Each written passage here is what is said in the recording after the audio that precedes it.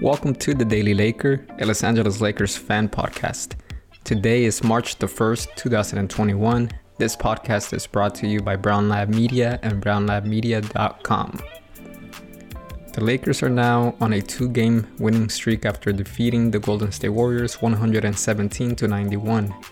They led by 20 points after the first quarter and never looked back. LeBron was able to push the Lakers to a commanding lead early in the game and only played 24 minutes, his lowest all season. LeBron James finished with 19 points, 6 rebounds and 4 assists.